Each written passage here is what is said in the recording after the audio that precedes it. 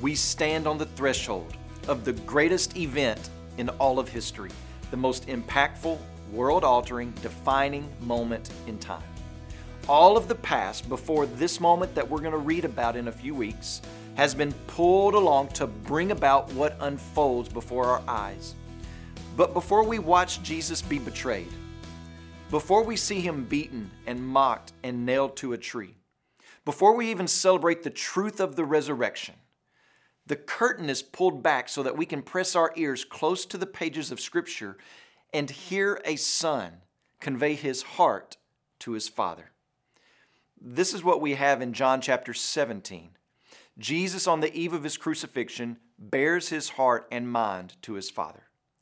What would you be saying at this moment in the face of such turmoil and suffering and grief?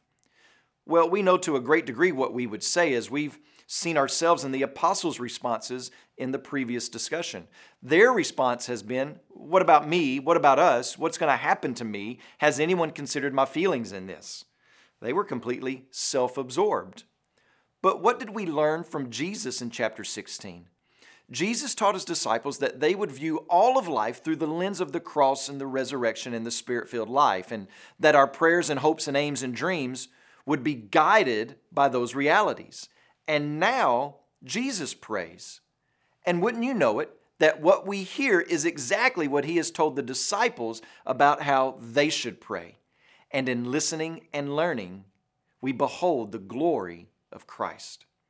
So I want to invite you to stop sometime today and slowly read the Gospel of John, chapter 17, and listen in as Jesus prays for his disciples then and now.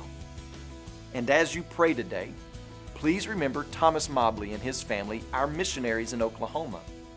And also remember the Polish Life Word broadcast that's heard throughout Poland.